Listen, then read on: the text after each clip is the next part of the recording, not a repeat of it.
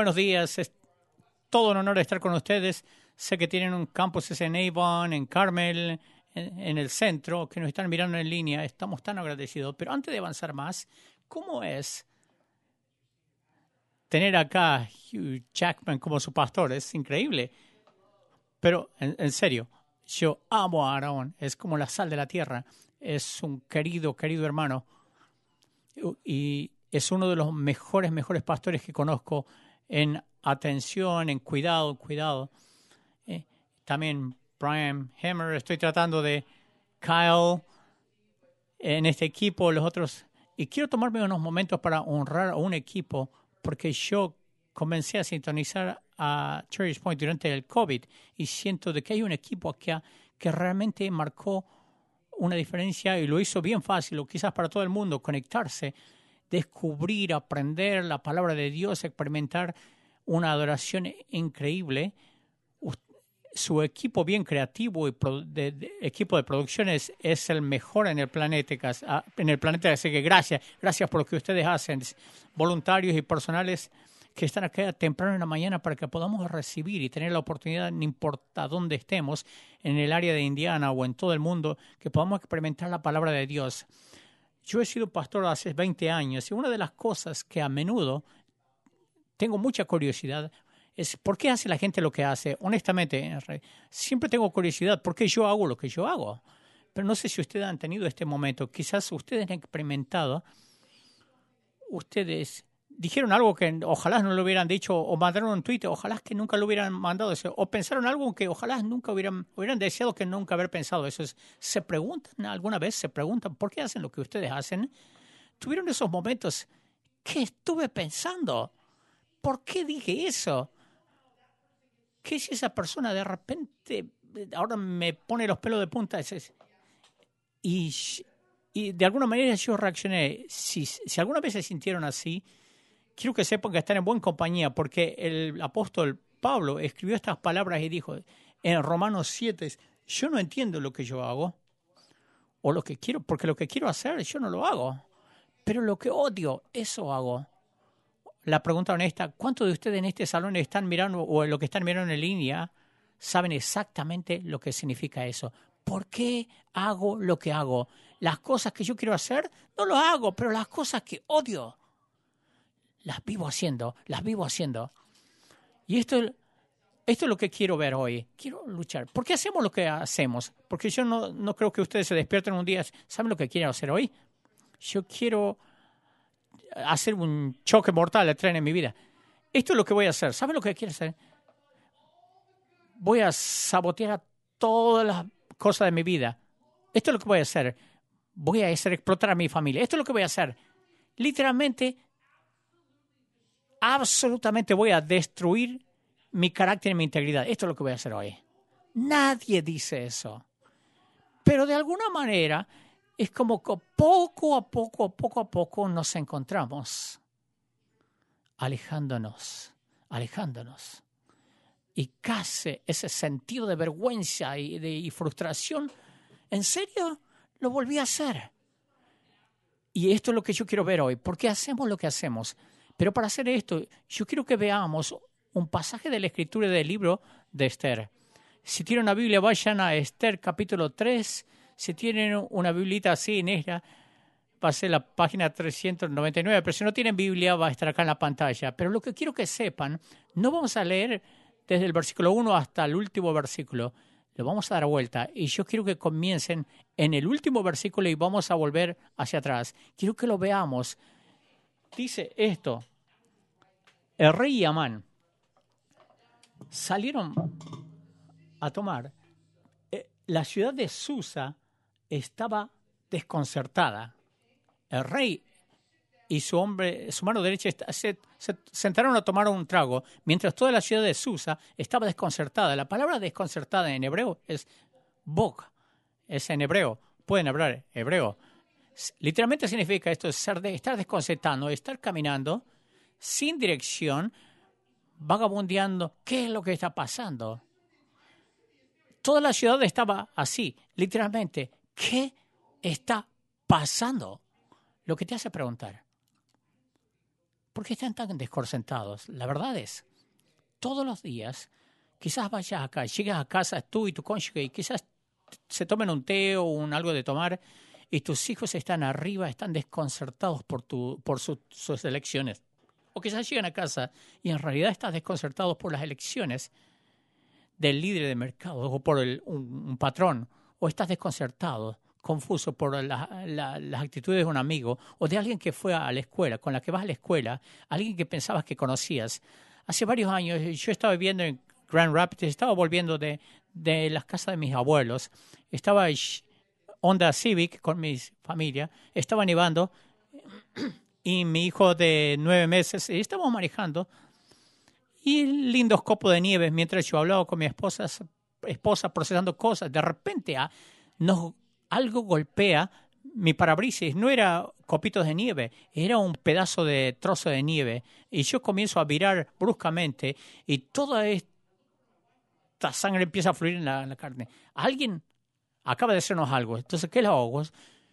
Doy vuelta como una U y estaciono hacia un lado del camino, y a la distancia yo veo algo que está corriendo. Oh, no. Yo lo voy a atrapar. Y mi esposa, ¿qué estás haciendo? Ellos me tiraron de eso, yo lo voy a alcanzar. No, quédate en el carro, vamos a casa. No, ya vuelvo. Me salgo del carro, empiezo a correr por el tráfico y hay como un canal, creo que lo puedo saltar, cruzar, y me doy cuenta que no puedo y aterrizo justo en medio de esto y está lleno de agua congelada, helada hasta mi cintura. Y estoy hecho al rojo vivo y les grito, les veo, les voy a encontrar. Voy a llamar al 911 y van a ir tras ustedes. Y luego he hecho a correr detrás de ellos.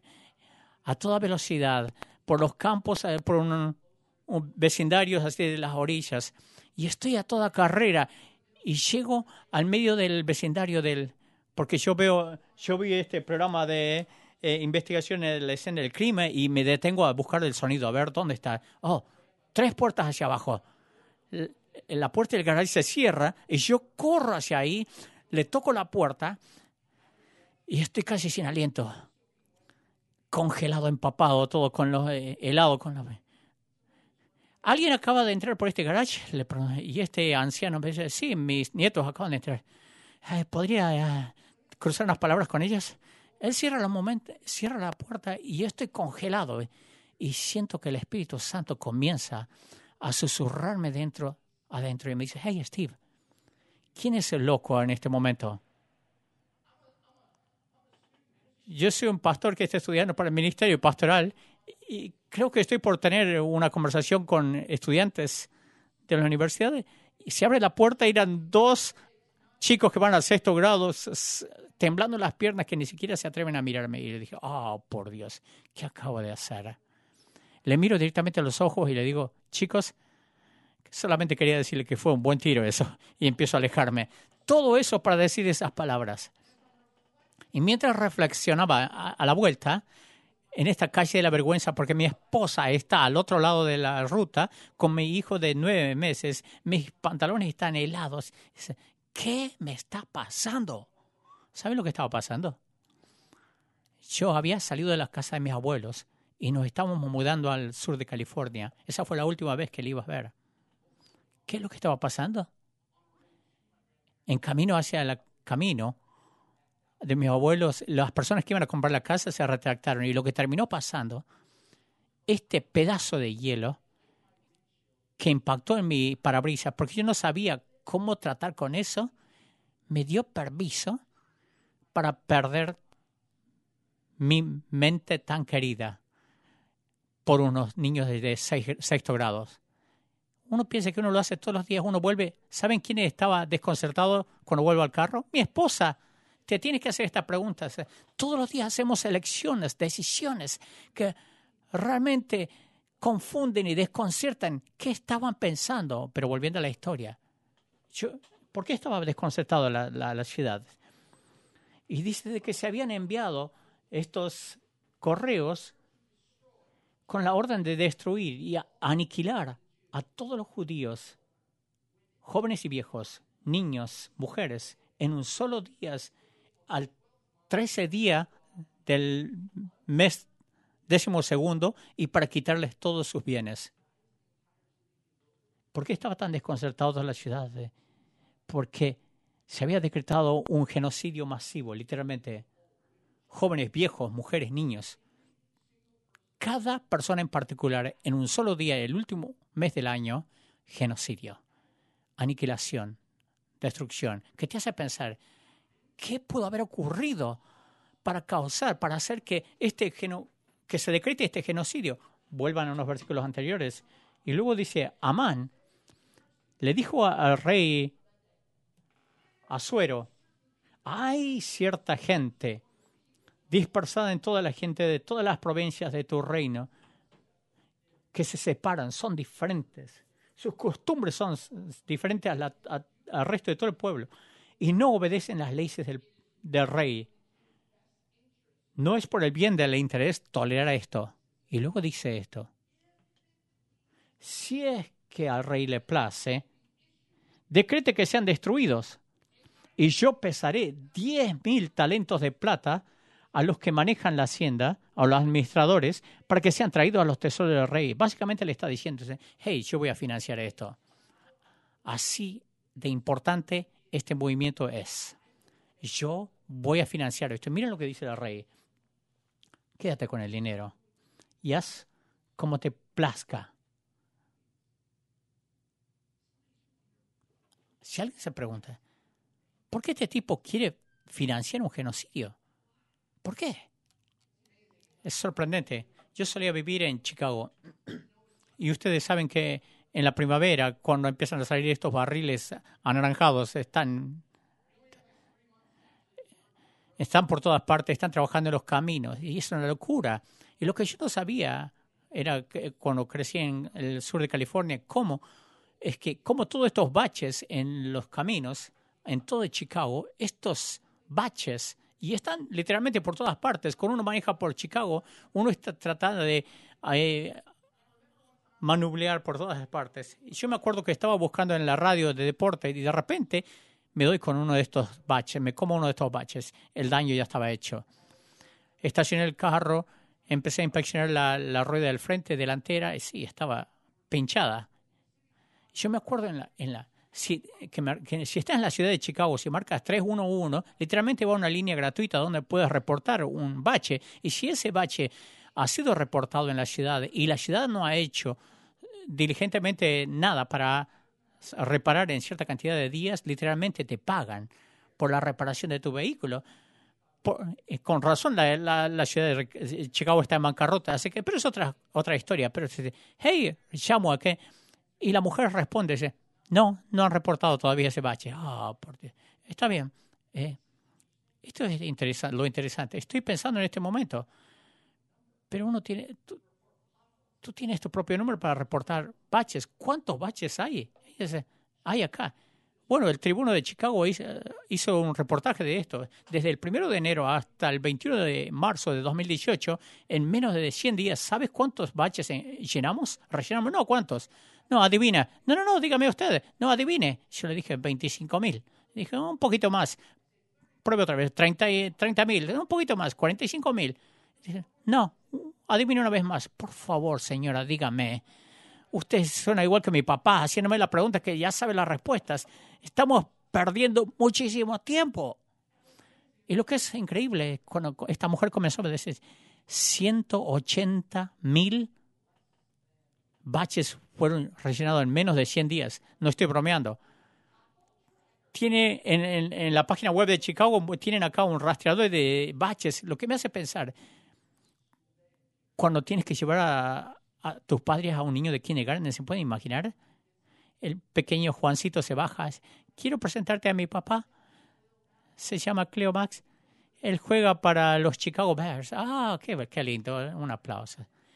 Y luego Ricky se para también y dice, Ricky, ¿sabe lo que hace mi papi?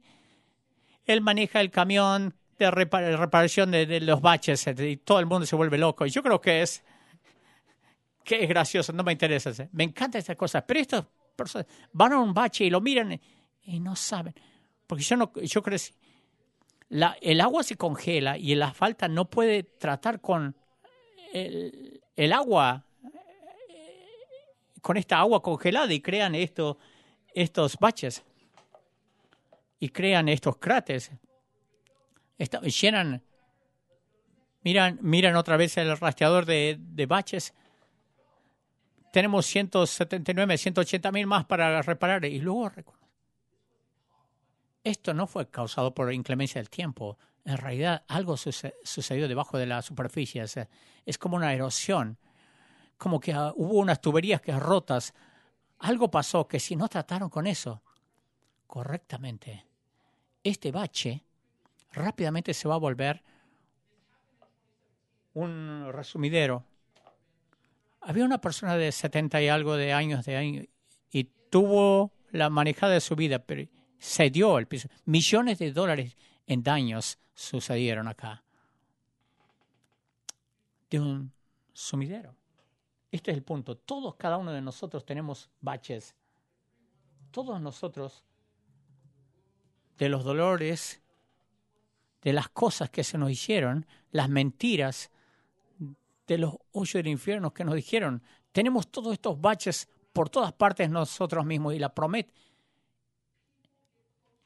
La gente se acerca a nuestros baches y cuando ellos se acercan a nuestros y golpean, se dan con nuestros baches, nosotros terminamos haciendo erupciones. Y si no tenemos el valor de lidiar con esos baches, garantizado, se van a volver sumideros que va a guiar a daños colaterales, dramas relacionales, de relaciones, no solamente para nosotros, sino para todos los que están en nuestras esferas. ¿Cómo surgió este genocidio? Déjenme mostrarles. Éxodo 3, en el versículo 2. Mardoqueo era un tipo judío.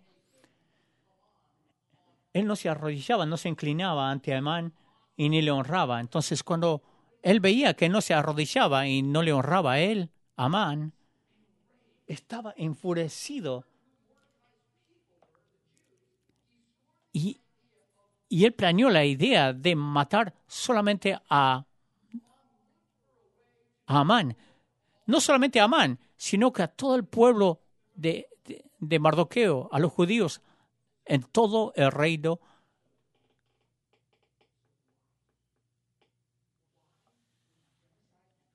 ¿Por qué decretó este genocidio? Porque Mardoqueo no estaba dispuesto a ponerse de rodillas ante Amán y esto le provocó y le enfureció tanto que dijo no. Él no me va a honrar, no solamente lo voy a matar a él, lo voy a matar a toda su gente. Ahora, yo no sé lo que pasaba en la vida de Amán. Yo no sé lo que pasaba, que lo hizo sentir tan pequeño que alguien no le dé el respeto que él creía que se merecía, que se enfureció tanto. Pero algo sucedió, porque no es la reacción común. Y la verdad es, todos los días, muchas veces al día, por mucho tiempo, todos hemos sido provocados a hacer algo. Y la gente se acerca demasiado cerca a nuestros baches. Y a menos que tengamos el valor de solucionar esto, nos vamos a encontrar alejándonos de los caminos de Dios, de Cristo. Nos vamos a encontrar haciendo cosas, como dijo Pablo, lo que odiamos hacer. No aquello que fuimos creados para hacer. Nos vamos a encontrar haciendo o viviendo bajo el control de estas palabras insalubres, de estas luchas, en vez de caminar en libertad. Amigos, esto es lo que yo quiero ver desesperadamente en la iglesia local. Tenemos que ser la gente, la clase de gente que soluciona las cosas detrás de las cosas. La cosa, esto es un acrónimo. Lo que quiero enseñarlos es cómo pueden darse cuenta de los baches en tus historias, cómo puedes tratar con estos baches para que no se vuelvan un sumidero. Pero tú puedes ser aquel que vive una vida completa, santa, para la gloria de Dios. Pero tienes que tener el valor, tienes que tener la voluntad, tienes que tener el deseo de solucionar de las cosas que están debajo de las cosas. Comencemos con la palabra T, en inglés, que es para cosas. Lo que provoca, el causante, todos los tenemos. Hemos estado manejando y de repente alguien te corta el camino y de repente yo no sé lo que estoy haciendo con mis manos, pero mis deditos están haciendo algo. Te provocaron. O a tarde de la noche, cuando deberías estar durmiendo y estás en la computadora y estás en Facebook. Esto es lo que realmente pienso de ti. Y lo envías. Te desencadena algo. O ves eso en Twitter o en Facebook. Es como que aquí es donde vivo yo. Y yo pienso esto de mi vecino. ¿Qué es lo que te está pasando? Y cuando de repente te sientes provocado, toda esta energía negativa empieza a surgir de tu cuerpo. Está nadando en tu cuerpo. Tiene que ir para alguna parte. Todo este dolor, todo este trauma, toda esta tristeza, todas estas expectativas que no se cumplieron. Yo tengo que hacer algo con esto. Cuando se te provoca, es como que el primer lugar a donde yo descubro que va la gente es a los escondites. Este es un lugar metafórico a donde va la gente. Es lo mismo que en Génesis 3, con el hombre y la mujer estaban en el jardín. Estaban teniendo la oportunidad de vivir en la presencia de Dios. Tan bueno. Y Dios dice, yo quiero que se deleiten en todo, excepto en este árbol. Pero esta serpiente astuta aparece. Dices, Dios te está impidiendo ese, porque si el día que comas esto va a ser como él. Cuando la mujer vio que era agradable a los ojos, agarra y se lo come. Y luego entrega a su esposo la fruta y dice, ¿comida gratis? Y se lo come. Y de repente tiene este sentido de niveles profundos de vergüenzas y se da cuenta que está desnudo, que están desnudos. El sentido de la mujer, estoy desnudo. Dice, estás desnudo. Eso no es nada lindo. Este sentimiento no sé qué hacer. Empiezan a agarrar, a tomar hojas de higo y se cubren. Estoy empezando a tener este sentimiento que nunca tuve antes. Y Dios empieza a caminar en el jardín, en el frescor del día. ¿Y qué es lo que hace el hombre y la mujer? Se esconden. El primer juego a las escondidas en la Biblia. Y Dios comienza a buscarles. Y hace esta pregunta de 3 palabras. ¿Dónde están ustedes? No le está preguntando, ¿dónde está tu localizador de GPS? Él sabe dónde está. Lo hace esta pregunta de una manera más profunda. ¿Dónde está el hombre y la mujer que yo puse en este jardín? ¿Dónde está la expresión plena de lo que yo creé? Se están escondiendo. La verdad es que todos tenemos nuestro escondite. El problema es, algunos de nuestros escondites son más aceptables socialmente que otros. Si realmente somos honestos, todos somos adictos. Y todos tenemos la tentación de escoger algo. Demasiado trabajo. Ver televisión todo el día. Netflix. Me miré 10 episodios en una noche. Pensamos que es como una medalla de honor. Oh. Quizás durante la época de COVID, las ventas estaban por las nubes. La gente no sabía qué hacer. Solamente se tomaron un trago acá o una botella y siguieron haciéndolo. Opioides, pornografía. Es increíble que estas compañías saben esto, saben que tu vida está lleno de baches, que tu vida va a ser provocada. Entonces crean oportunidades para que tú vayas y te escondas y tratas de calmar ese dolor. Amazon esto con un botón de distancia. Haces un clic y para el tiempo, ¿qué estuve haciendo? ¿Para qué compré esto? No necesito esto. Para el tiempo que tratas de regresarlo, ya está en tu casa. ¿Qué estuve pensando? Chase, que es el banco. Nuestro Chase. ¿Saben a dónde van las tarjetas de créditos? A la libertad. ¿Quieres libertad? Endéudate. Porque ellos saben que cuando te provocas, te sientes provocados, te va a calmar esto. Toma esto, ve a esconderte. Y cálmate y sé esclavo y vive en esclavitud de tus finanzas. Y así es como muchos de nosotros vivimos. ¿Por qué hago las cosas que yo hago? Por Dios, hago las cosas que odio y lo hago. Para algunas de estas personas, el escondite, cuando se sienten provocados, van a este lugar seguro y ahí, de sus inseguridades, creamos una historia falsa de nosotros mismos. Cuando te sientes provocados, de repente esta tormenta de vergüenza comienza a bajarte y a decirte, siempre metes las patas. ¿Lo volviste a hacer? Ella tiene toda la razón de ti. Tú nunca vas a ser suficiente. Ella lo puede hacer. ¿Por qué tú no puedes? Él lo puede hacer. ¿Por qué? ¿Por qué no estuviste aquí? Yo no sé si tú eres como yo. Uno recibe estos mensajes que a veces pueden repetirse y se vuelven más altos y más altos y más fuertes y de repente uno se desencadena y comienza a jugar al pequeño.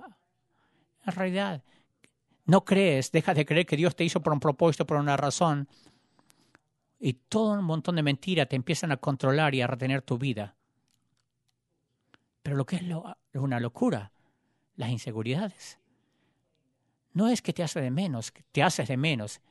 Hay algo, cuando empiezan a perder control del cuarto, o de las circunstancias, o las circunstancias son un poquito alocadas, no te apagas tú. Ellos tratan de reganar control de la familia, del momento, y comienzan a fustigar verbalmente. Y amigos, esta es pura inseguridad. Porque las cosas, debajo de las cosas, es que hay un desencadenante y no sabes qué hacer con esto. Esa falta de confianza, esa falta de control. Y algo dentro de ti fustiga. Entonces, los escondites, las inseguridades, las narrativas son cuando creas historias falsas de otros. Las inseguridades de uno mismo. Así. Yo estuve hace unos años en Indiana predicando en una reunión grande de estudiantes en el sur. Y yo me acuerdo de caminar a ese auditorio. Estaba caminando a ese auditorio y vi 2 grupos masivos de estudiantes y se estaban gritando los unos a los otros. Y los líderes estaban en la reunión de líderes. Y yo soy la única persona adulta que estoy caminando por el medio. Creo que está a punto de armarse una pelea. Yo no podía escuchar lo que decían, pero se estaban gritando y se estaban provocando. Y a medida que me acerco más, de repente escucho un grupo de estudiantes decir, boiler up, que significa fans de la Universidad de Purdue. Y en el otro lado escucho que dicen, IU, de la Universidad de Indianápolis. Y yo me pregunto, ¿qué está pasando? Estaba fascinado, literalmente. Estaba observando, soy un fan de los Michigan. Ustedes, gracias. Traído de otro sexto, séptimo equipo. Pero esta es la cuestión. Estos 2 grupos estaban gritando y las puertas se abren en el auditorio. De repente, sin bromearles, todos los fans de Purdue de un lado y todos de IU del otro lado, la música entre las canciones de alabanzas, las canciones terminan y de repente es ¡pam, pam! Boiler up. Somos mejores que ustedes, IU. No, ustedes no. No es así. Y se estaban gritando mutuamente. Y yo estaba sentado al frente. Esto es bien extraño. Y yo sentí que Dios me dijo, tienes que predicar un mensaje diferente. Me subo a la plataforma. No tengo idea de dónde va a salir todo esto. Esto es Purdue fans. Yo quiero que vengan a la plataforma. Básicamente, 50% del salón está en la plataforma. Y luego los fanáticos de IU vengan a la plataforma. 49% del salón están acá. Hay 3 hinchas o fanáticos de Notre Dame y uno solo de IUPUI. 2 de Butler. Y estoy sentado mirando. Y esto es lo que quiero que hagan. Yo quiero que escojan una persona que representa a su universidad, a su institución. Entonces alguien se adelanta y dice, hey, señor Purdue, yo quiero que me digas por qué tu institución es tan especial que no sé. Te voy a decir, nosotros de esas sacamos los mejores quarterbacks de jugadores de fútbol. Estoy hablando de Bob Griese, estoy hablando de Drew Brees, estoy hablando de Kyle Orgers. Hay un poco de estrés acá, veo tu punto.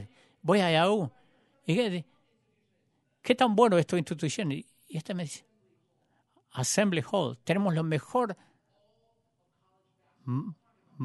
manos para Vázquez. Estoy hablando, empiezan a mencionar una cantidad de nombres. Alves. Y el entrenador que... Entonces tenemos estos dos. Ahora, ok, esto es lo que yo quiero que hagan. Yo quiero que tú, señor Perdue y señor Ayu, yo quiero que me digas algo que tú en realidad respetas y crees que es hermoso y bueno sobre la otra universidad. Voy al señor Perdue, un chico de 16 años, y comienza a lagrimear. Le dice, ok, está bien. Tenés que ver algo bueno. Usted no entiende. Mis padres fallecieron y a mí me criaron mi abuelo y mi abuela. Mi abuelo era mi héroe. No había nadie a quien quisiera imitar y ser como mi abuelo. Y de repente un día se enfermó y vivíamos en West Lafayette, en Lafayette Oeste. Fuimos a los médicos y el abuelo, oraron, la iglesia oró por el abuelo, él me enseñó y yo quería ser como él. Estamos orando. Los doctores llegan a este momento donde no hay nada más que podamos hacer. Nuestra única esperanza es mandarlo al hospital de la Universidad de IU. Y va a IU y los doctores ahí, el poder de la oración de la iglesia, el poder de Dios, su vida se salvó y fue libre de cáncer y se curó. Y yo no puedo imaginar mi vida sin él. Si él no estuviera acá, estoy tan agradecido por IU. No le estoy bromeando, con lágrimas en sus ojos cantaba. Y los chicos de IU, un chico de IU, dice, es cierto, así es, nosotros salvamos vidas. Y yo dije, chicos, le miro al chico de IU, hey, tú, ¿qué está bueno de Payo? ¿Qué es lo que ves bueno en Purdue? Él mira para abajo, tenía una camiseta de IU, de Indiana, sin bromearlo, del otro lado de Purdue. Algunos chicos gritaban, ¿a dónde vas a ir a la universidad el próximo año? Y él mira hacia abajo y dice, desde que yo estaba en el 10º año, yo quería ser un ingeniero. Y Purdue tiene los mejores programas de ingeniería en el estado de Indiana. Y me dieron una beca completa, así que voy a llevar mis talentos a West Lafayette. Y todo IU decía, ¿qué? Esto es lo que les digo. Es fácil crear historias falsas de otros. Siempre lo hacen. Toda esa gente son lo mismo. Esa gente son. Y cuando nos sentimos desencadenados, podemos crear narrativas a otro grupo de personas sin ver que ellos fueron creados a la imagen de Dios. Para todos nosotros, nos sentimos provocados, buscamos un lugar donde escondernos. A veces nos sentimos encendidos, otra vez apagados. Pero cuando vas a través de la Escritura, hay otra manera. Y esa es la palabra gracia. Cuando tienes que entender, lo que tienes que entender la gracia, a veces nosotros minimizamos la gracia. John Wesley, que era un gran erudito, él habló de 3 etapas de la gracia. Y la tercera etapa de la gracia es la gracia santificadora. Y esta es la gracia, literalmente, que donde entramos en cada onza de tu ser, en cada átomo y molécula, cada parte de tu historia, de tu dolor, de tus pasados. Y esta clase de gracia te va a sanar y te va a hacer santo. Lo que es increíble de la gracia te va a encontrar. Pero cuando tú permites que la gracia haga lo que la gracia quiere hacer, la gracia te va a dar una salida. Y va a encontrar tu verdadero tú, te va a dar una salida. Va a encontrar las partes más rotas, las partes más salvajes, las partes de vergüenza, donde te has retenido las mentiras del enemigo, los lugares en tu historia que tú no las quieres tocar y Dios te va a decir, yo te amo tanto. Yo morí por ti para que tú puedas tener un pasaje libre al cielo. Morí para que tú confíes en mí con todo lo tuyo. Y te he dado mi gracia para que seas completo, sano, santo y vayas al cielo. Me acuerdo hace unos años en esta reunión, me recordó alguien de que me había herido. Y yo estaba ahí. Lo volvieron a hacer. Y mi esposa, ¿no es Dios tan bueno? No.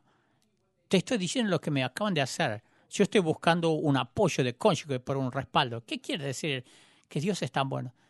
Dios es tan bueno, me dice ella, que sigue mandando gente a tu vida que te recuerda a alguien que te hirió profundamente. Y Dios lo va a seguir haciendo hasta que tú tengas el valor de aceptar, de reconocer la verdad de ese dolor.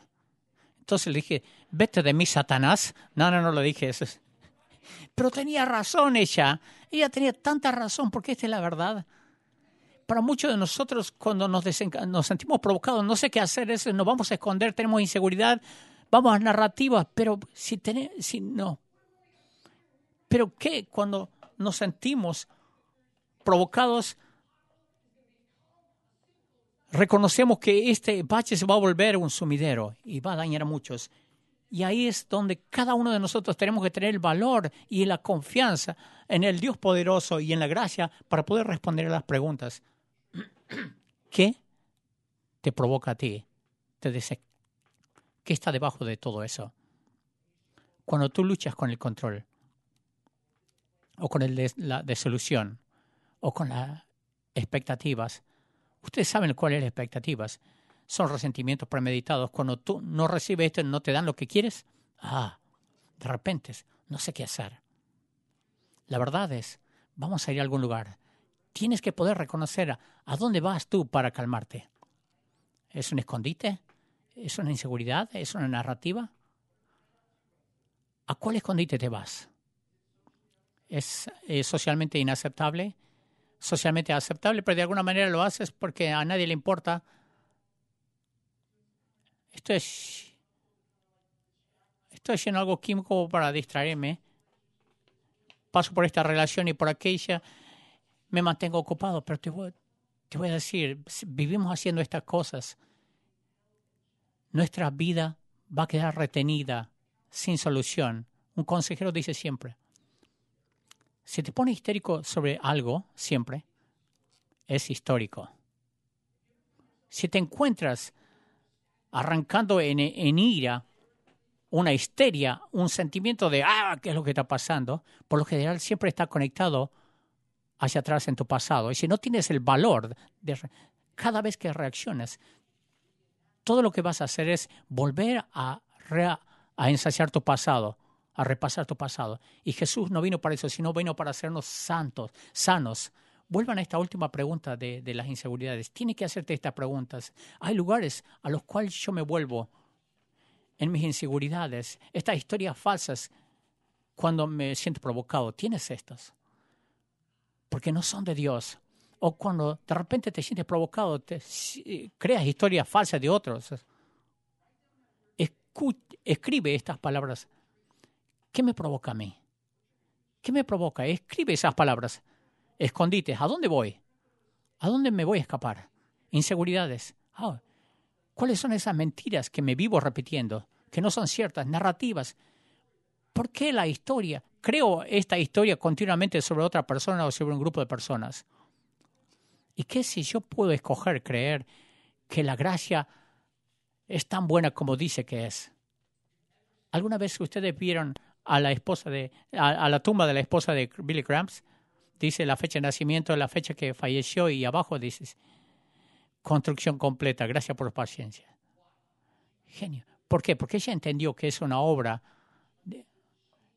completa. Que ella, como tú, como nosotros, todos estamos en un proceso y todos estamos en más necesidad de gracia. Mi trabajo no es compararme a otro. Mi trabajo es permitirle que la gracia de Dios haga lo que la gracia de Dios puede hacer, que es hacerte sano y santo y saludable espiritualmente. Para algunos de nosotros decimos, yo no lo merezco. Yo creo que algunos de ustedes aquí, que están aquí, y en 1833 había 2 personas. Le robaron al cartero. Mataron al cartero. En ese momento era un delito federal y merecía la pena de muerte. Pero una de las personas tenía un amigo, era amigo del presidente Andrew Jackson, y él le estaba dando él le entregaba una carta, le dice, por favor, dale un perdón presidencial a esta persona. El presidente Jackson dice, yo conozco a esta persona, yo le voy a dar un perdón presidencial. Recibe el perdón presidencial, puede ser liberado de irse a la cárcel. Dice, no, yo no lo merezco. La otra persona muere y luego va a la Corte Suprema. ¿Puede una persona negar un perdón presidencial? Y la Corte Suprema dice, después de gran deliberación, no podemos forzar a un hombre a recibir la libertad si es que no la quiere. Y esta es la locura. Yo creo que hay muchísimos de nosotros que no entendemos la gracia que Dios nos regaló en la cruz. Que nosotros no pensamos que merecemos una vida de libertad y la gracia y de amor y de paz. ¿Y sabes lo que hacemos nosotros?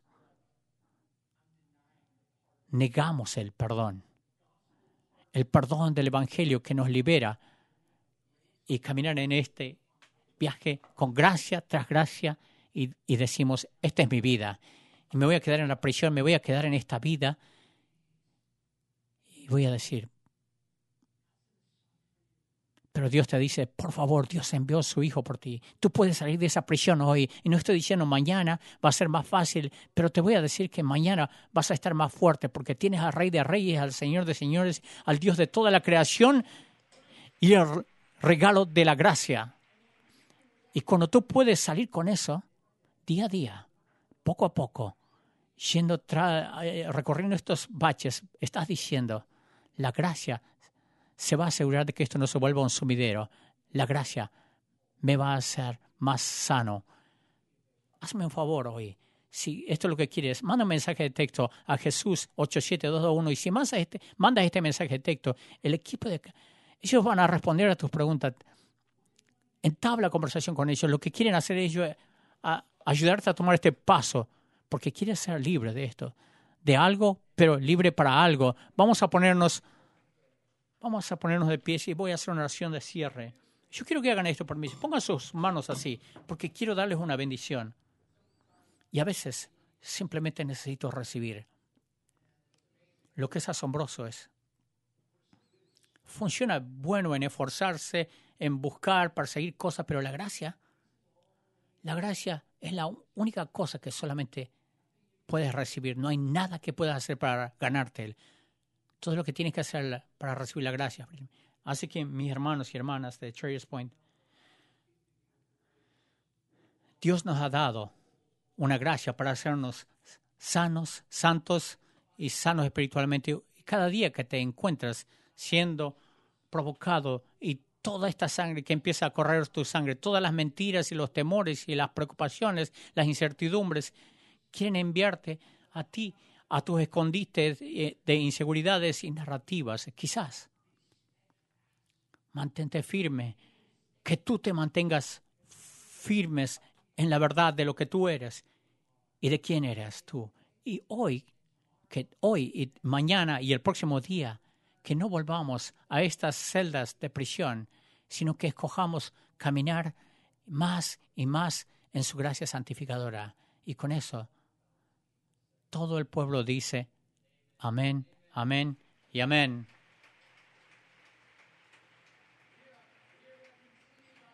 Vamos a continuar en este momento y vamos a cantar esta palabra y estas letras que este equipo va a cantar. Ábranse ustedes a la verdad de estas líneas y que su presencia te consuma. Encuéntrate sobrecogido por la bondad de Dios.